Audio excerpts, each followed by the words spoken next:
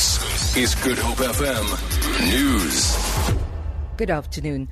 Sudanese President Omar Al Bashir has been spotted outside a hotel in Sandton near the convention centre where the African Union Heads of State Summit is underway. The High Court in Pretoria is due to deliver judgement on whether Bashir should be arrested by the South African government. Southern African Litigation Centre wants government to enforce the 2 warrants of arrest against him for alleged war crimes in Darfur. Foreign editor Sophie Mokoena reports. There was a heavy security presence outside the hotel just before President Omar Al Bashir walked out.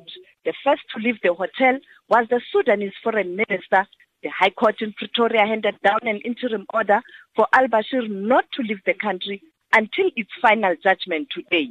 Yesterday, there were conflicting reports, with some saying Al Bashir had already left the country in violation of the court order. But Khartoum was quick to dismiss the report. Sophie Mokoena at the AU Summit in Sandton, Johannesburg. The High Court in Pretoria has dismissed an urgent application by Marikana miners to force President Jacob Zuma to make the Marikana report public immediately. The ruling said President Zuma can release the report at the end of the month. The mine workers approached the High Court last week together with the families of the 34 deceased miners who died during the 2012 shootings while on an unprotected strike. Chapman's Peak Drive and the Toll Plaza in the Cape Peninsula has been closed until further notice due to inclement weather conditions.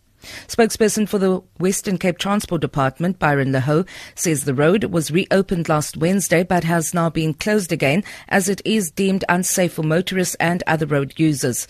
Laho says the situation will be monitored closely by management company Entelini. During the winter season, more road closures on the drive will be imposed due to unknown and possible risk factors. This includes heavy rains, strong winds, as well as mudslides and rockfalls. The safety of motorists and other road users is currently the most important priority for the department. A Pentagon spokesperson says he's confident that U.S. airstrikes over the weekend have killed Mokhtar Belmokhtar, a militant leader in eastern Libya who's thought to have ordered an attack on a gas plant in Algeria in 2013. Mokhtar Belmokhtar's death has been wrongly reported in the past. Tom Bateman reports. The Algerian-born militant led a brigade which 2 years ago stormed the Ain Amenas gas plant on the Libyan-Algerian border. His men held 800 workers hostage in a siege which led to the deaths of 40 people. Belmokhtar gained notoriety as one of North Africa's most dangerous militants. He lost an eye fighting in Algeria and earned the nickname Mr. Marlborough for a cigarette smuggling enterprise across the Sahara to fund attacks in the region.